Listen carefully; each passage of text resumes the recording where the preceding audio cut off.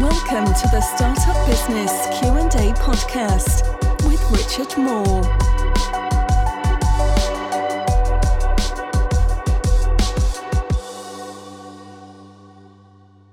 To Startup Business Q&A episode 183. Thanks so much those of you who are joining in, and we've got a bit of a treat today, not just for you lot but for me, because I really like this topic. I had a simple poll, as we always do every Saturday on Facebook, and it was, do you want just an Ask Me Anything session or one on how to pitch decision makers, and it was neck and neck, literally one vote in it with Instagram, but over on Facebook literally no one voted for the Ask Me Anything, which kind of is good but bad as well. But literally everyone voted straight up for how to pitch a decision maker. So that's the topic today. Really pumped about this one, and so many questions. We aren't going to have time for them all, I'm afraid. That just goes to show how many we've had. But we hopefully be able to get through 8 or 9 of them, and I'm really excited about it. So if you have a question on how to pitch decision makers or anything in that kind of world, do pop it in. If you're watching live right now, do jump in with hashtag Team Live. Let me know if you're watching and where you're watching from. If you're watching later, of course, let me know if you're part of Team Replay, so hashtag Team Replay in the comments instead. And I hope everyone had a great weekend as well. Devastating news about Kobe Bryant. I just want to take a second to say he was a bit of an idol. I'm not really a sporty person, but basketball has always been my favourite sport, more than football here in the UK, soccer as they say in the US. In the 80s, I would watch NBA Jam every weekend, and obviously we followed the Bulls a lot back then, but Kobe was he was one of the greatest of all time, so I'm gutted for him, and it was really affected me last night. I'm really sad to hear that he passed away, but very excited to have today's session. I just wanted to kind of give my heart out there. The other notice is that Atlanta in Georgia next month on the 27th is now live. So if you want to get tickets to Entrepreneur Business Live, they are $0. They are free. My events now are completely free.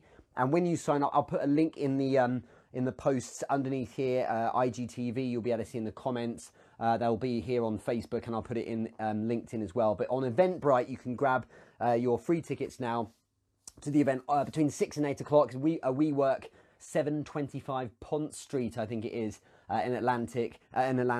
And Heather Parody will be from Unconventional Leaders podcast, will be hosting. We've got Randall Blizzard as well as Joel Pilger and the amazing Joy McAdams, all speaking at the event itself. So we're very excited. There'll be more details on that really soon. But if you are in the area, make sure you're able to tune in and visit. But also make sure if you can't make it, you join us on the Entrepreneur Business Group in Facebook. You can watch the live streams there. So Atlanta, 27th of February, really pumped that that's going to be happening, and thank you to Heather Parody for making it all happen as well. So we're live right now on Facebook, LinkedIn and Instagram. If you have any questions on pitching decision makers, let me know. This should refresh soon. We'll be live on LinkedIn when it wakes up. There we go. And I've got, as I say, so many here, but I want to jump straight in. So let's go on the first question from Gilles Toussaint, who says, here is my question, a real case from last week. You've got a decision maker by email or LinkedIn who asks you to do the first call with one of her -1, so someone further down the chain. What do you do? Do you do it with her, ask her to join too? What do you do if she says no at first, simple first call, and then leave the product demo for her? This is about control. A decision maker is a decision maker. That's the end of the, at the end of the day, the person you need to pitch is the person at the top. You can go further down the chain, and many deals happen from going further down the chain, but the most effective way to get a deal is going to the top, the person who ultimately makes a decision. I can make a child excited about a toy, but it won't get bought unless the parent is sold. There's a number of ways of doing it, but ultimately you can see the lack of control if I ask the child to go and sell the parent compared with I go and sell the parent. It's far better to have control yourself and be, as I say, in control of basically what the outcome looks like. So You should pitch the decision maker. It needs to be on your terms in the nicest possible way. And you must always say to yourself, never ever settle. Okay, never settle. And this is going to be one of probably the constant themes in this particular Q&A, because a lot of people look for a way around pitching the top person because they're busy, because they're hard to get hold of, because maybe there's a situation where essentially they just don't want to hear the pitch and they've got someone else who has a particular function that might look after what you do. The truth is, the top person, if they can get a glance at it and be sold in principle, they can pass you down the chain to someone who would maybe use or manage the decision. That's different to making a decision. And that person, of course, can be pitched as well. So if I have a marketing proposition, for example, I might it might feel intuitive to pitch a marketing manager, but it's actually the top person that makes the decision in terms of how much budget that person has. If the top person happens to be on board, and then I go to the marketing manager, I'm going to have a lot more chance of getting a deal. So what you do, if this person has the exact question you've written here, Gil, is they've asked you to do the call with her, what I would suggest you do is you say, well, let's just have a quick call first, just to talk about a couple of things, including this person, and you give them the top line information. What you want is, in principle, yes, Richard, I think this is a great idea. Now go and speak to my person underneath. Because then you can close them on this idea of, look, if they like it, then are you good to go ahead? And this is for anything. So literally any industry.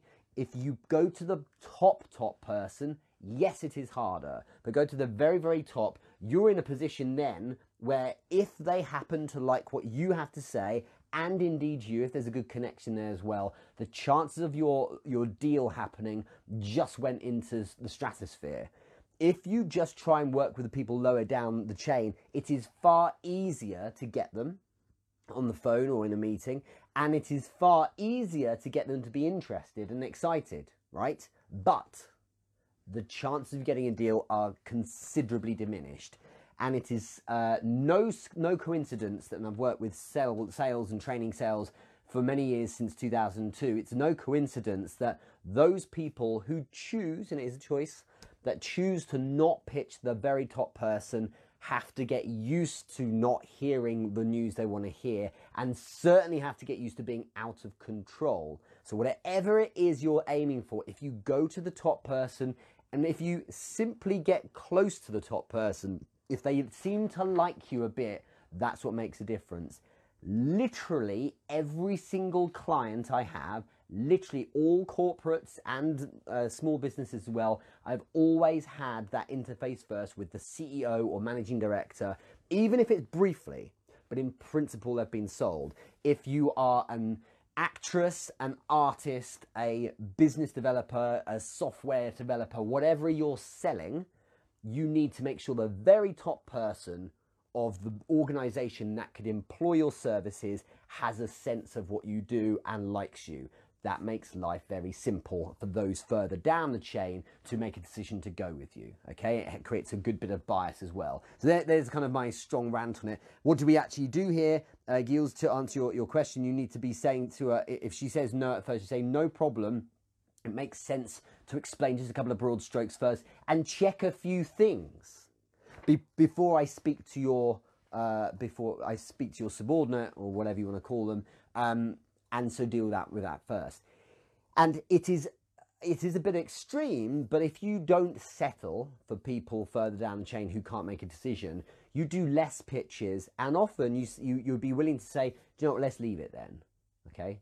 Because if someone doesn't get it, if someone doesn't feel that you're an amazing person, a proper proposition, and a very exciting potential for their company, well, why are you trying to convince someone further down the chain who has even less buying power? It doesn't make sense. Got it? So it's the only thing to do is to get the top person warmed up. It's harder, and if you can't, you don't settle. Simple as that. So that's what I mean by on your terms. Do you want to do a few shout outs here and say thank you to those joining over on LinkedIn? We seem to having a hilarious band. Jesus from Sao Paulo in Brazil. Tabitha Cavana watching as well from somewhere in America. Can't remember where you live. We've also got Diana Nyan watching from Melbourne, Brian Durek watching from Miami, Idris Fashan, good to see you here from Alberta. There will be an Alberta event this year. I'm really excited. I was talking to someone last week about that, and we've got more coming through on it. So stay tuned, Idris. Muntet Emmanuel from Kenya. I think you watched last week as well, so thank you. Nabil Yaman watching from Saudi Arabia. Amazing to have people all over the world. So Space Nizam, Ellen Edgekirk, Gyan Yoga Music, Danny with 3 Ys, 2X, JD Photo, Human Nature _Nature 3, and so on in Instagram, and the normally named people on Facebook as well. David Potts, Bob Lowe, Diana, who else we got here? Jedi Hill is here, Colin Turchik, and Rebecca Godfrey. Nice to see you all here as well. Thank you for watching. Put in the comments if you're just new to the stream where you're watching from, and hashtag Team Live. Also, we're covering today decision makers. So any questions you have on that, let's cover that. And hopefully we've got some slightly better reception coming through for LinkedIn. I was using all the bandwidth on a different device, so it should be all right in a sec. So bear with me if you're watching on LinkedIn and you've got dreadful resolution at the moment. Next question from Mirav Levine. Richard, how do you make sure the decision maker is at the meeting or pitch or call? You should pre-pitch them first. What you need to do is make sure you're approaching, like I've literally just been saying for the previous answer, make sure you're approaching that person first. People don't want to do things they don't want to do. And so if they have to do something, so work or responsibility, or they want to do something, habit or fun things or whatever, they're the things they're going to choose to do. Okay, and they will defer anything else or pass it on to other people. So to make someone want to come to a meeting, your personality and you need to be a little bit more present. Sure, the practical wins for them, but if everyone's approaching this decision maker with practical wins for them, something that can be a little bit different is you. So make sure you show up and be a little bit more interesting. To get them to show up, you should be pitching them directly. And I would actually say that it should be that they should show up to the meeting and no one else. You want to pitch people separately.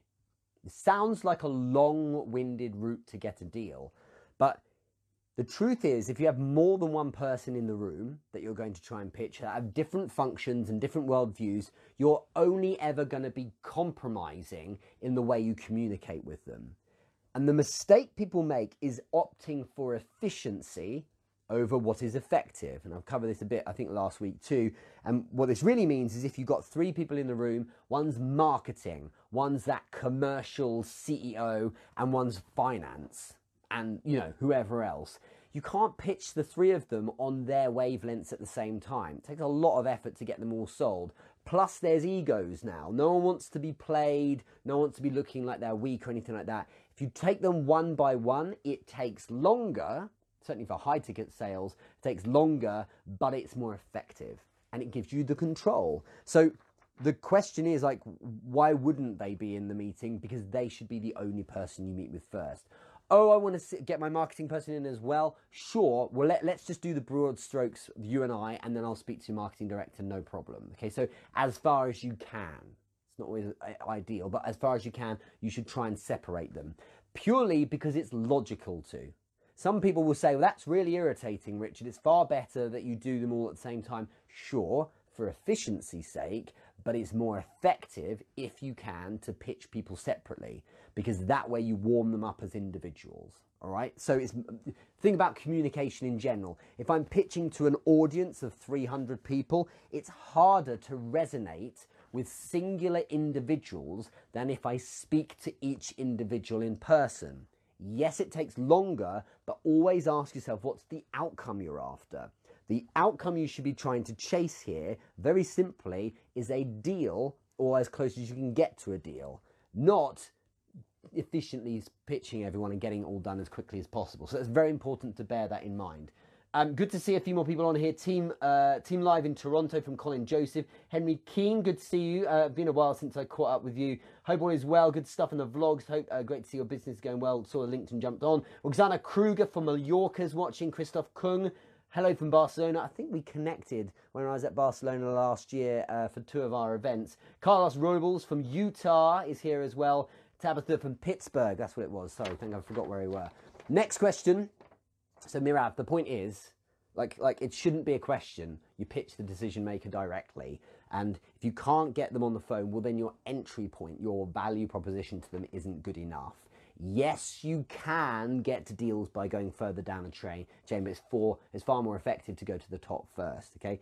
To make sure they're in the meeting, when you've said, hey, we'll make sure we meet then. If they've said, yeah, okay, well, I'll be there on Thursday or whatever, and the last thing you want to do is show up and someone else is there instead. You say, so if I send you the invite, I'm doing that now, what's your best email and so on. Just make sure you nail it down so they actually show up to it, okay? Next question from Christina Yeoman. What behaviours or statements often lead a decision maker more toward a no than anything else? So this is the idea that you've already got them on the phone and you're just getting a no from them. So, or not just even on the phone, of course, in a meeting as well. This is really more than anything about positioning and the framing of you as someone who's got this. What's really crucial is that decision makers, rephrase it, in fact, buyers, have a sense that you're a good shout for their money. If they feel like it's a bit of a punt and they're a little bit concerned about whether or not you're going to be a good use of their money, then that hesitancy will often lead them to find a reason why it should be a no. Far more effective to say to convince this person that you know what you're doing, and rather than coming at it as a butler, you come at it more as the consultant that knows best. And people have a lot of fear about pitching senior leaders and decision makers because they say, they look at the job title and think this is a partner or a CEO or a president or whatever, and they perhaps don't have that job title. But it's not about job title. In order to sell peer to peer, you need to think about areas of knowledge and expertise. So what that really means is that the decision maker owns their space. They know what they know about their industry, which is reasonable. But it's also the case that you are the authority or the expert on your thing, or you should be, because that's reasonable. So what's important is that you adopt the position of someone who knows best. Obviously through questioning, you don't just ram it down their throat, but through questioning and understanding and being the consultant, you position yourself as, look, here's what the solution is, here's how it works, and by the way, we've got this. And that's not you saying it necessarily as explicitly, although there's nothing wrong with it. It's more about a vibe you're giving off, that you're confident in the thing at least that you know how to do. And that whatever that might be, that it's a case of saying, I know this space well. And when you get that feeling from someone as a buyer, you put trust in them. So you should get that feeling from a tailor when you're getting your suit fitted. You get that feeling ideally from an airline pilot when you're about to put your life in their hands. You get that feeling from a barber or hairdresser when you're about to say, go cut my hair and I'm going to walk around with it for a month or so. You're letting that person say, I've got this. And think about how you feel if that person doesn't seem to be particularly confident. It really stands out. So it's crucial that you project that you know what you're talking about, and you have earned the right to do that if you know your product well and your service well, because that's in fact what they're after. Emotionally, a buyer needs you to come across like you know your stuff, because then they will be more likely to want to put money into what it is you are offering. So remember that, this sense of I've got this, and it all starts with a good connection. If you keep things simple, if you get on well with people, they will want to lean in and be a bit more receptive. It really does make a big difference there. One thing here to add, I was going to say about simplicity, because Christina's asking about getting a no from someone. It often happens if you overcomplicate things. So it may be that it's a very complex proposition. Just give them the broad strokes. A high-end decision maker just wants the broad strokes. Buyers don't care how it works. That's you indulging. It's far better to give them the essence of, here are the wins for you. They just want the magic. If you think about when you buy a car, you don't care how it works. You just want the wins, or you want the solution, which is, I can save on fuel, or I have more space for my kids and shopping, or I can go really fast, or I'm going to look really good in this car. Whatever your reason for buying is, that's what you care about. You don't care how, because it doesn't matter to you, unless there's a tremendously small minority of people that it does matter to, but in the main it doesn't, okay? So think about it, simplicity matters. If you overcomplicate, then it feels complex. Now you start getting more and more people involved, they start bringing committees in, and of course now it's less likely to be a deal because there'll always be someone who says no. Okay, so Bob Lowe here is written on Facebook. Richard, how do you reach a decision maker that has many gatekeepers? We're going to cover gatekeepers in a sec because there's a couple of other questions on it, so I'll hold that thought, Bob. Jedi Hill, I agree, a couple is maximum to talk to before it gets extremely difficult. Yeah, it's a good point. It's a good point. If there are 8 people making a decision together, that's tough. But if there's fewer, you should, I mean, ideally, you're pitching as many people as possible. Like, as in everyone in the decision-making process. If there are 8 people involved, so just ask. I had one a while back when it was 2 people making decision, but there was an additional 2 as well. But those additional 2, when I found out and I asked about it, were just there for usage. They were just using the service. So they actually weren't involved in making the decision. They're just going to be, you know, just that courteous thing of just letting them know, the courtesy thing of just letting them know. It was the top 2 people who made the decision. They were the 2 I really needed to pitch. So that's an important view to have, is I need to be effective and keep control, which means pitching all the people involved in making the decision as opposed to trying to cut corners and save time, okay? We've finally caught up with some bandwidth on on LinkedIn, so that's good. Ashna, good to see you here. Hi, Richard, lunch break listening. See you tomorrow in your office. Craig Smith, hi from Milwaukee. Elizabeth Westbrook, great to see you here. Good morning from presumably Tennessee. I don't know, actually. Overprocessing, yes. And Karen Hayward, no wonder a panel of 15 didn't win the deal. Absolutely. If there's a panel of 15, it's hard. What you're being forced to do when there's a panel of 15, whatever it was that you're doing, Karen, okay, you're mentoring and training, coaching, recruitment. So presumably in recruitment, you're talking about a placement where there was a panel of 15 people, or maybe where you were trying to win the deal, so winning the retainer or something like that, or win the gig. When there's a panel of 15, and I've been in one myself when it was a director position at a large biotech business. It was like 10 years ago almost now, and I remember well that we had this whole group and it was this big pitch. The reason why we got the deal was not because I managed to win them all over. I probably did an okay job of not looking like an idiot. However, the reason why we closed the deal and got the deal over the line, if you like, was prior to that.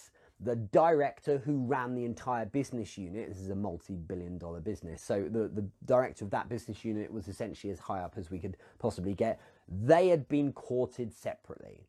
The person who oversaw all of HR had been courted separately. There was like a large meal, I remember, as well, with a couple of people. So the key stakeholders were groomed, and therefore they who had, you know, as you'll agree, Karen, on your point here, if you have a panel of 15, they're not equally weighted in terms of their decision-making power. Typically, you have 2 or 3 who are the main events in terms of deciding, and everyone tends to defer a little bit to them at least. So getting the right people on board is the way to do it. This is a crucial part.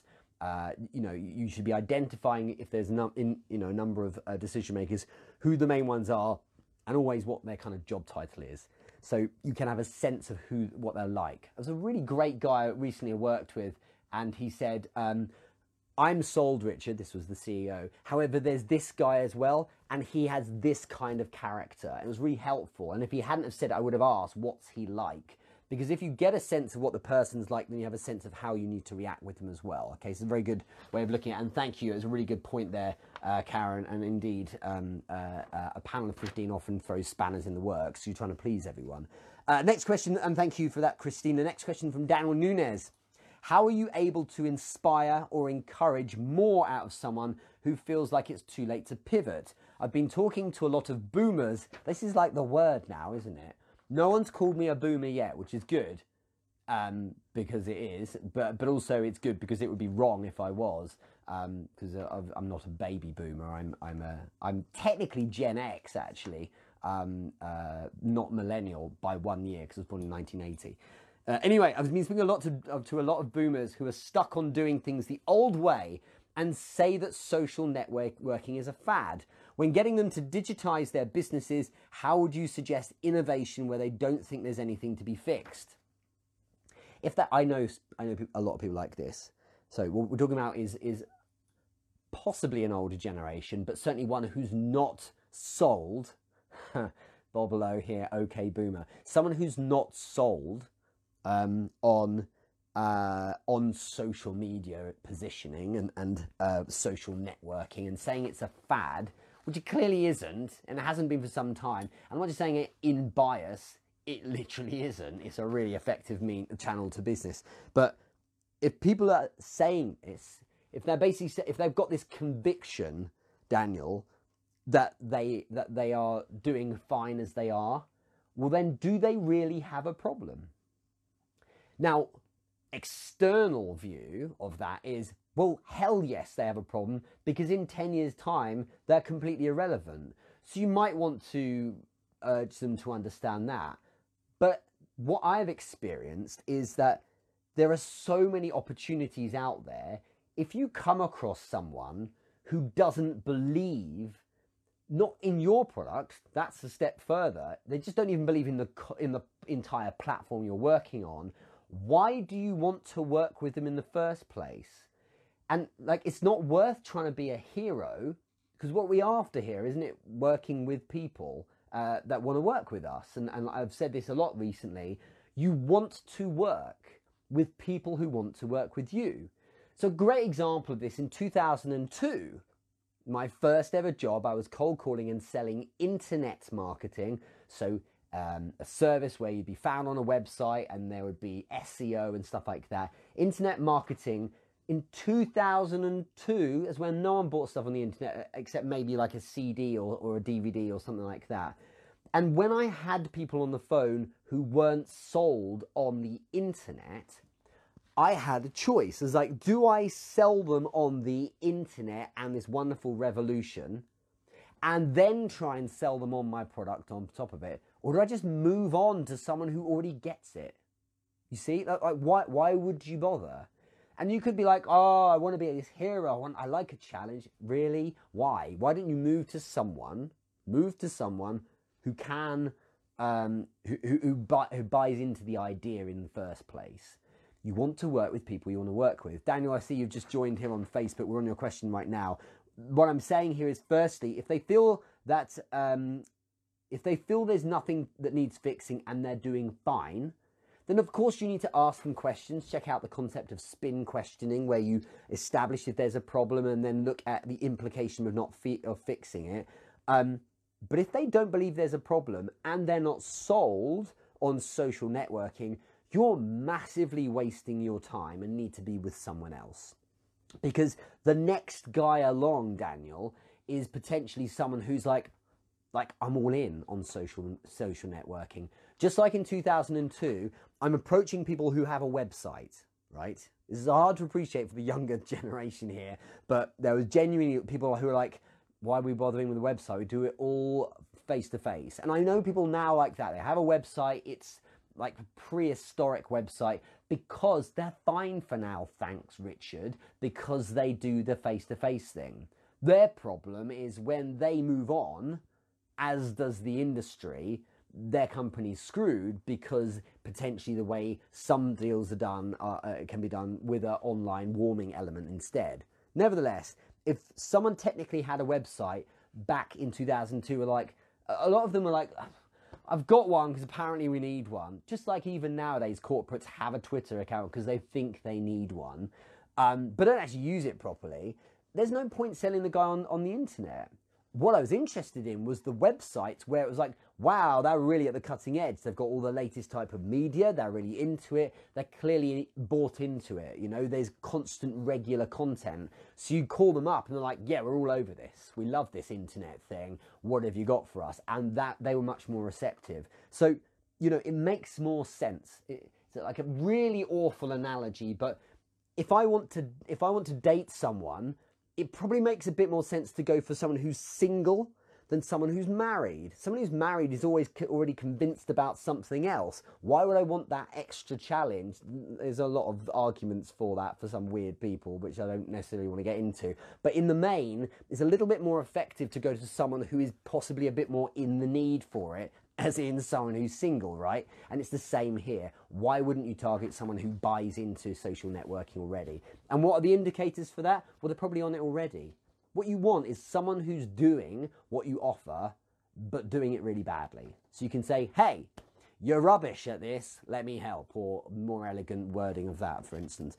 Great question, though, Daniel, thank you. Brian Durek, who is a month and a half after Heather running Atlanta on 27th of February. He's running the Miami event, EBL Miami 2020, on the 16th of April. I will be there, because, you know, Miami is kind of fun. But I'll be there for a panel discussion.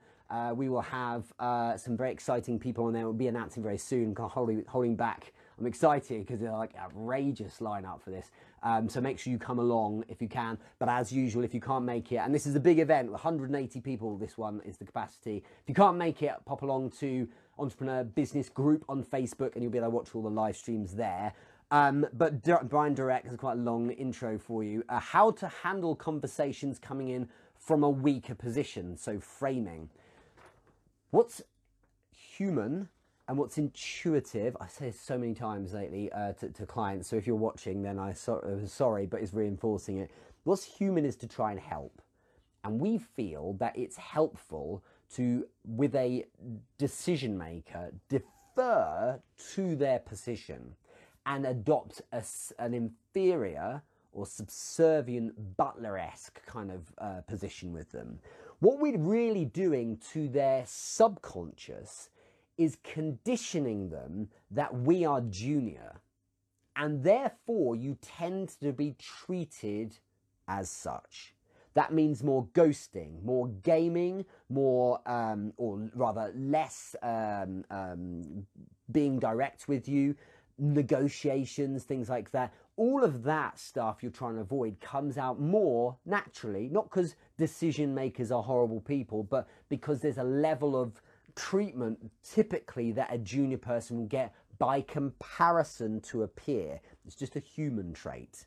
Okay, of course, some people are better at not doing it than others, but in the main, if you position yourself as a peer, and back to the point I said a bit earlier on Christina's question, I believe, peer-to-peer selling is about you recognizing that they are an authority on their thing, but they recognize you're an authority on your thing. And if you're in a pitch or a meeting to discuss your solution, you're the authority in the room right now. Therefore, the frame, which is the view they have, imagine them looking through a window, the view they have of you should be that you're the authority in what you do. And there are little things you can do as well, and this is about assertive language and communication.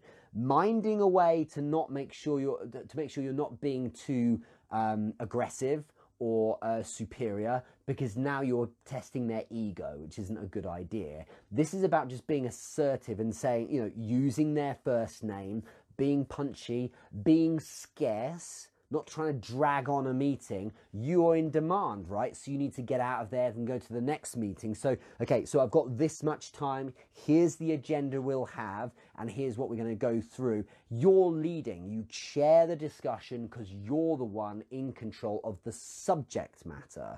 And you should feel validated in leading because they emotionally need you to as a buyer. You wouldn't buy from someone who didn't seem to know what they're doing. I remember distinctly now, it must have been 7 years ago, looking at a car for my wife. We're buying another car for her, and it was just like, there were all these different opportunities, and I remember there was one, it was like, I met him actually, and it was like, this guy was in a car park, someone else's car park with this car he was trying to sell, and he's in his shorts and flip-flops, and it's like, where's the office? You know, where's all the other cars? There was no price. It was not even his own car park. It was just he'd driven it there and was trying to sell it. I was like, I can't buy from you because there's no trust here at all. So you need to have a level of polish and awareness of how you're coming across as well. Really does matter. So own your own space. Remember that you need to lead what's going to be discussed and take the next steps as well. You're the one that should lead. And the most alpha decision makers will happily be led as long as you're giving them value.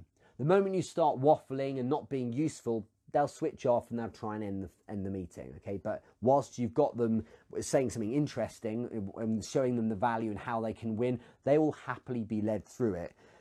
One little extra tip there is go easy on the pandering and on the excitement, okay? Yay, squealing, going, hooray, I'm really excited to be in this meeting. Thank you so much. It's amazing to be in your audience.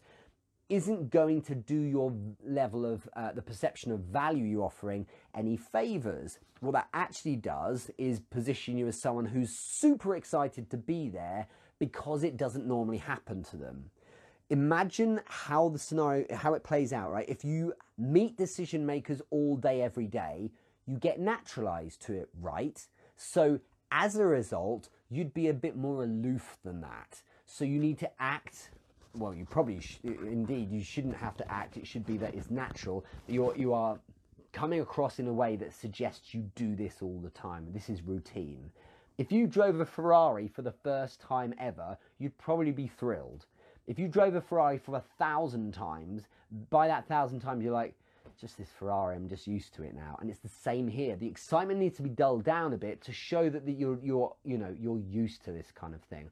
So don't be more excited than the person you're meeting that you're doing this chat, because it suggests that this is your first rodeo and it worries people. Again, this is the psychology of the buyer. Emotionally, they need to feel like you've got this. Why would someone want to put their money, that's something precious to them, that's really important to them, why do they want to put money into someone who is squealing with delight that they've managed to meet them? Think hard about that frame. It's really crucial. So thank you so much. I know you've only got 5 minutes. I know you're really busy. I'll be super, super quick. Is suicide because now they're looking at you as someone who is reaching in order to be in that meeting. They wouldn't act like that, so take cues from them. This isn't about trying to flex and be full of ego and, leaning back in your chair like you're the big boss. This is about just being level and measured, and that suggests you know what you're talking about. So it's a really important question there, Brian. I'm really glad you talked about it, and framing and controlling that frame really does matter a lot. Let me just sort out my camera. There we go. So I just want to do a couple of shout outs. Thank you so much, everyone watching on Instagram and indeed as hashtag team replay on IGTV.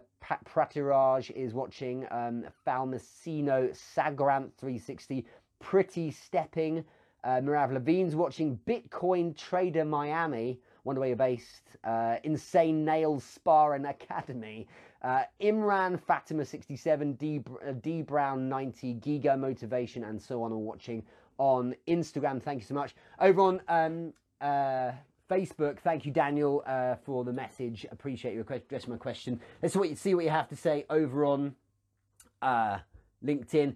Andy Horry, great topic. I'm working on pitching to medium to large businesses to create video marketing campaigns that create lifelong customers for them.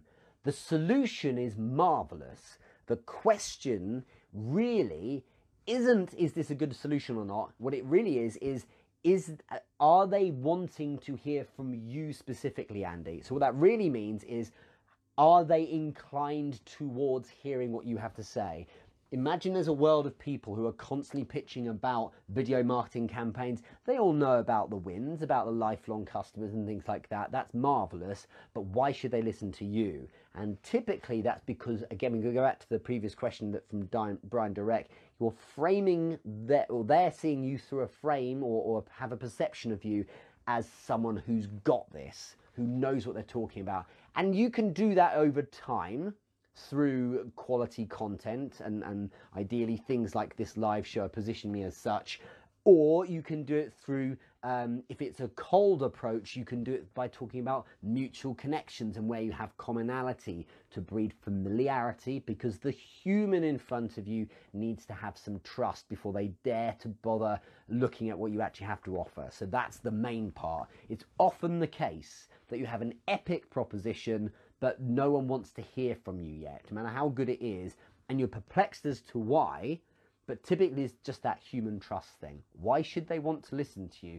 It has to go deeper than, but this is going to really help your business. That's your opinion. They have to feel good about you, which is down to things like connection building and rapport. And that's just being useful and interesting in the moment, rather than being excited that you're in touch with them, or just being boring and waffling. Hey, well, let me just talk about me. It's not really so interesting for a buyer now, is it? So really good point there. Tracy Livingston Howard, nice tips, Rich. I've got a business partnership meeting tomorrow. Good luck with that, Tracy. Craig Smith, I'm a brand ambassador. Excellent for you. Nabil Yaman, pitching decision maker because people trust people more than they trust brands. Always.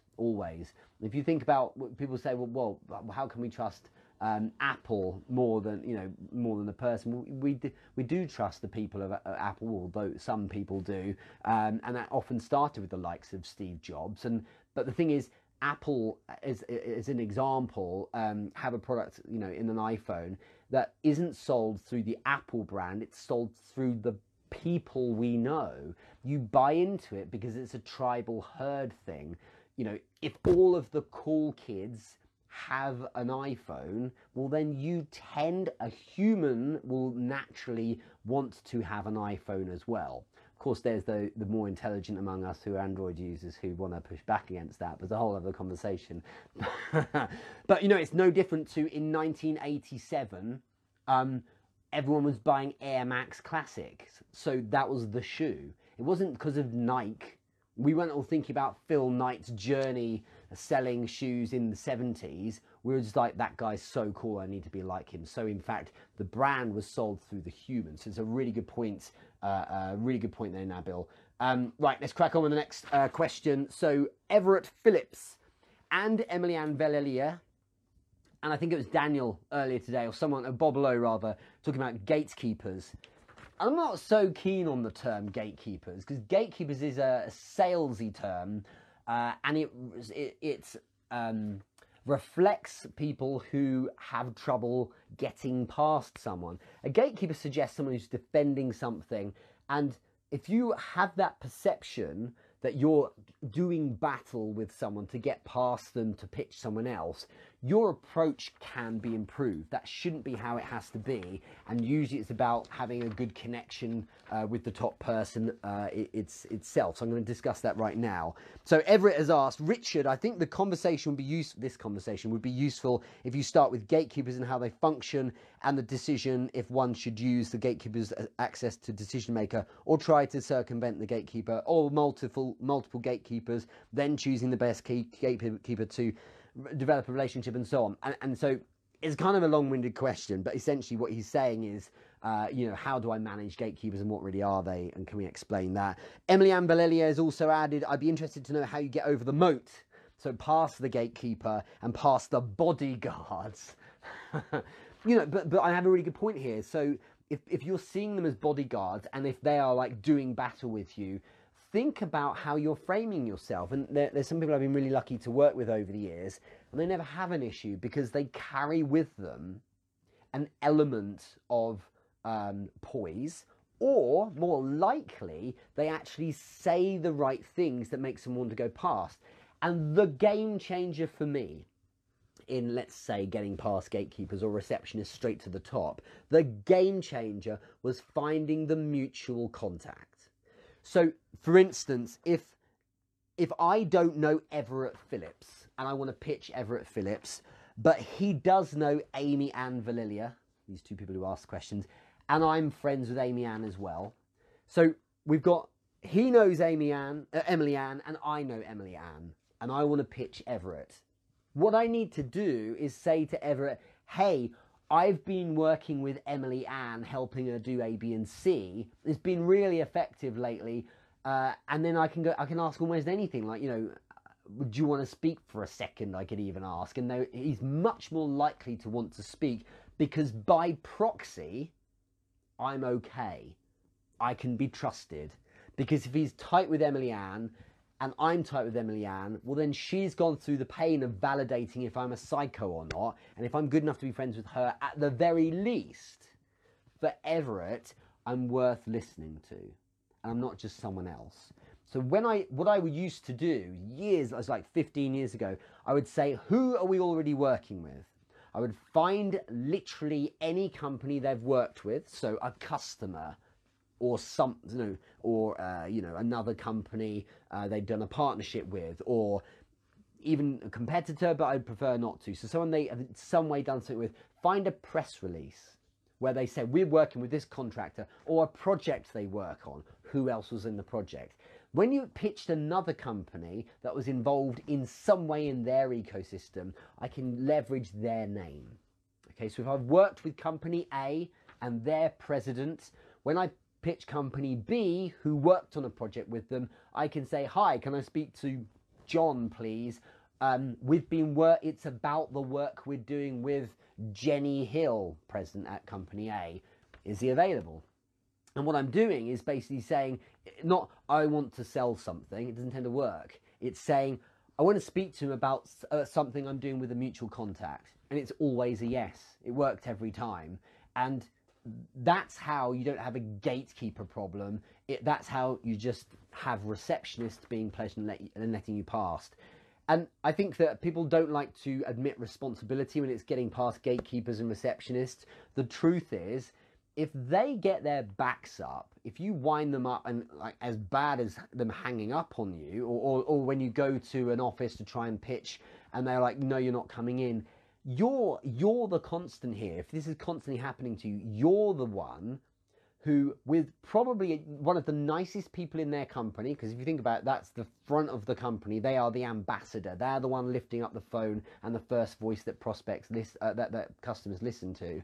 If you're getting them wound up, how bad must you sound? Right? So you got to think, so I need to be in a place where I'm being nice to them because it's a good idea. Don't tell them what to do because they'll get their backs up.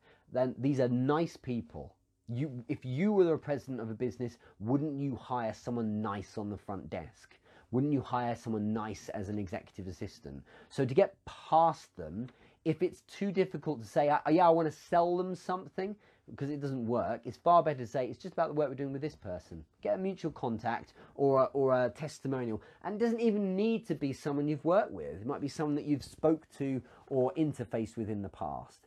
But that creates some human curiosity. And that level of intrigue is the reason why the decision maker will want to hear you, because you're connected to that person they know. Just imagine if someone approached you that you didn't know but knew one of your friends, you'd be willing to listen to them. At least check out what they have to say, because that's different to 99% of all of the approaches where it's, hey, listen to me, talk about me. Okay, so it's a really good set of questions, but that's how you do it. You need to look at where there's common ground. If you really can't find it, do some research and find out something about that decision maker and ask to speak to them about that. And that it wasn't necessarily for closing them on a sale, but it was closing them on helping me out. I built a course years ago called 8-Step Startup, and it was using information and knowledge from very, very impressive people. Best-selling authors and professors at business schools and business leaders. And to get hold of them, I would read their book, or I would read their blog post, or read an article they wrote, or, check out what they were into, and then approach them directly about the thing they'd written about or done. And so of course they're interested in responding because I'm talking about the world they're in. I remember I got an email back from Seth Godin, 19 times best-selling author, and like the godfather of marketing in many ways, or of modern marketing, and said, and asked, and I wasn't being difficult, but I kind of slightly challenged him on something he wrote in a book. And that was it, to get a reaction. And of course then he responded back because I'm talking about one of his books. I was interfacing on a level he was interested in, rather than, hey, you're amazing. Could I ask you to help contribute to my course so I can leverage your name to sell it, please? It wasn't going to work as well, was it? So it's a very good idea to think about where there's commonality instead, and that's worked really well for me in the past. But the best way to get past a receptionist or gatekeeper is to not have the problem in the first place. People go, yeah, well, that's obvious, but so this is how you do it. Find a way in which you can reach that person directly. This goes back a bit to Brian Direct's question about framing. If you allow yourself to fall into their process and any receptionist watching will be really annoyed by this probably. But I'm right, by the way. If you allow yourself to fall into a process, then you have to be willing to sit in queue. Okay? So the best way to circumvent this issue is to go direct. If you're at a networking event, you don't have a gatekeeper. You just go to the decision maker if they're there. If you're at a conference or trade show and they're there, just go speak to them. It's a free world, you can do that. If it's online, so send them a message directly. That's what I would do. And over the years, that's always been the approach I've taken. And so something like LinkedIn, it's very easy to find the person. Of course, some of them have an executive assistant who checks their messages, but typically that's their personal account. So when you send them a message in the direct messages directly to them, if it's interesting enough, they're going to pick it up. And I've built businesses on the back of just doing that. Okay. That way, the gatekeeper thing isn't an issue. And that way, the very top person's like, this is great, good idea. Let's have the chat. And then you can work your way down from there. And of course, occasionally you get someone saying, why are you contacting the top person? That's my job to manage it. It's like, yeah, sure, no problem. But the good news is they're happy as well. Then we can take it from there. Get the blessing from the person up top first. We're going to finish in a sec. I just want to look at if there's any more questions up here. Wendy Guhilla has said, I've sent a Starbucks card to gatekeepers for their work email. If I'm not at a no or yes, it always works. Yeah, nothing wrong with a bit of bribery, Wendy. But listen to Richard. Yes, I'm also right. If bribery works, though, then fine. Otherwise, you're just giving someone a bunch of coffee and got nothing back. Ashanti Bentil do. Yes, this is excellent. I usually do research out of genuine curiosity. Open the conversation with that. It tends to work. And this is one of the most important points here, Ashanti, that you've added in this whole session, because that is just what you would do in the offline world. This is like my crusade lately. It's like, why are we being weird online in business? You need to be using cues from the offline world. If I was meeting someone in real life, I wouldn't pitch them first, would I? I'd find out about them. And that's precisely what we need to be doing here as well. There's plenty of information in 2020 online that you can find out about anyone you're trying to pitch, and you simply need to leverage that instead. Hey, Pip Marlowe, there's a good example, CEO at Microsoft Australia, about 5 years ago. So that business unit is $2 billion turnover, and she's their CEO down there. And I got in touch with her because I found out on Twitter she'd done the ice bucket challenge. You know, remember that thing where you nominate people to pour ice on their head for charity? And so that was, for want of a better phrase, and sorry for the pun, that was the icebreaker. And of course, then rather than having this business leader like pass me down to someone else, I got her directly responding with, oh, that don't remind me, it was a freezing day, it was really tough, how can I help? There's a great in. There's a wonderful in. It's something more human instead, okay? I remember I took a sales team once around a trade show to show them in real life, just to prove, you know, how to do it, show them in real life how to open conversations. Okay, rather than giving them theory, it's like, let's go in the field and do it. And I remember once there was this stand and they had a plate of biscuits. So we just started banter about their biscuit cookies, if you're in America, banter about their biscuits.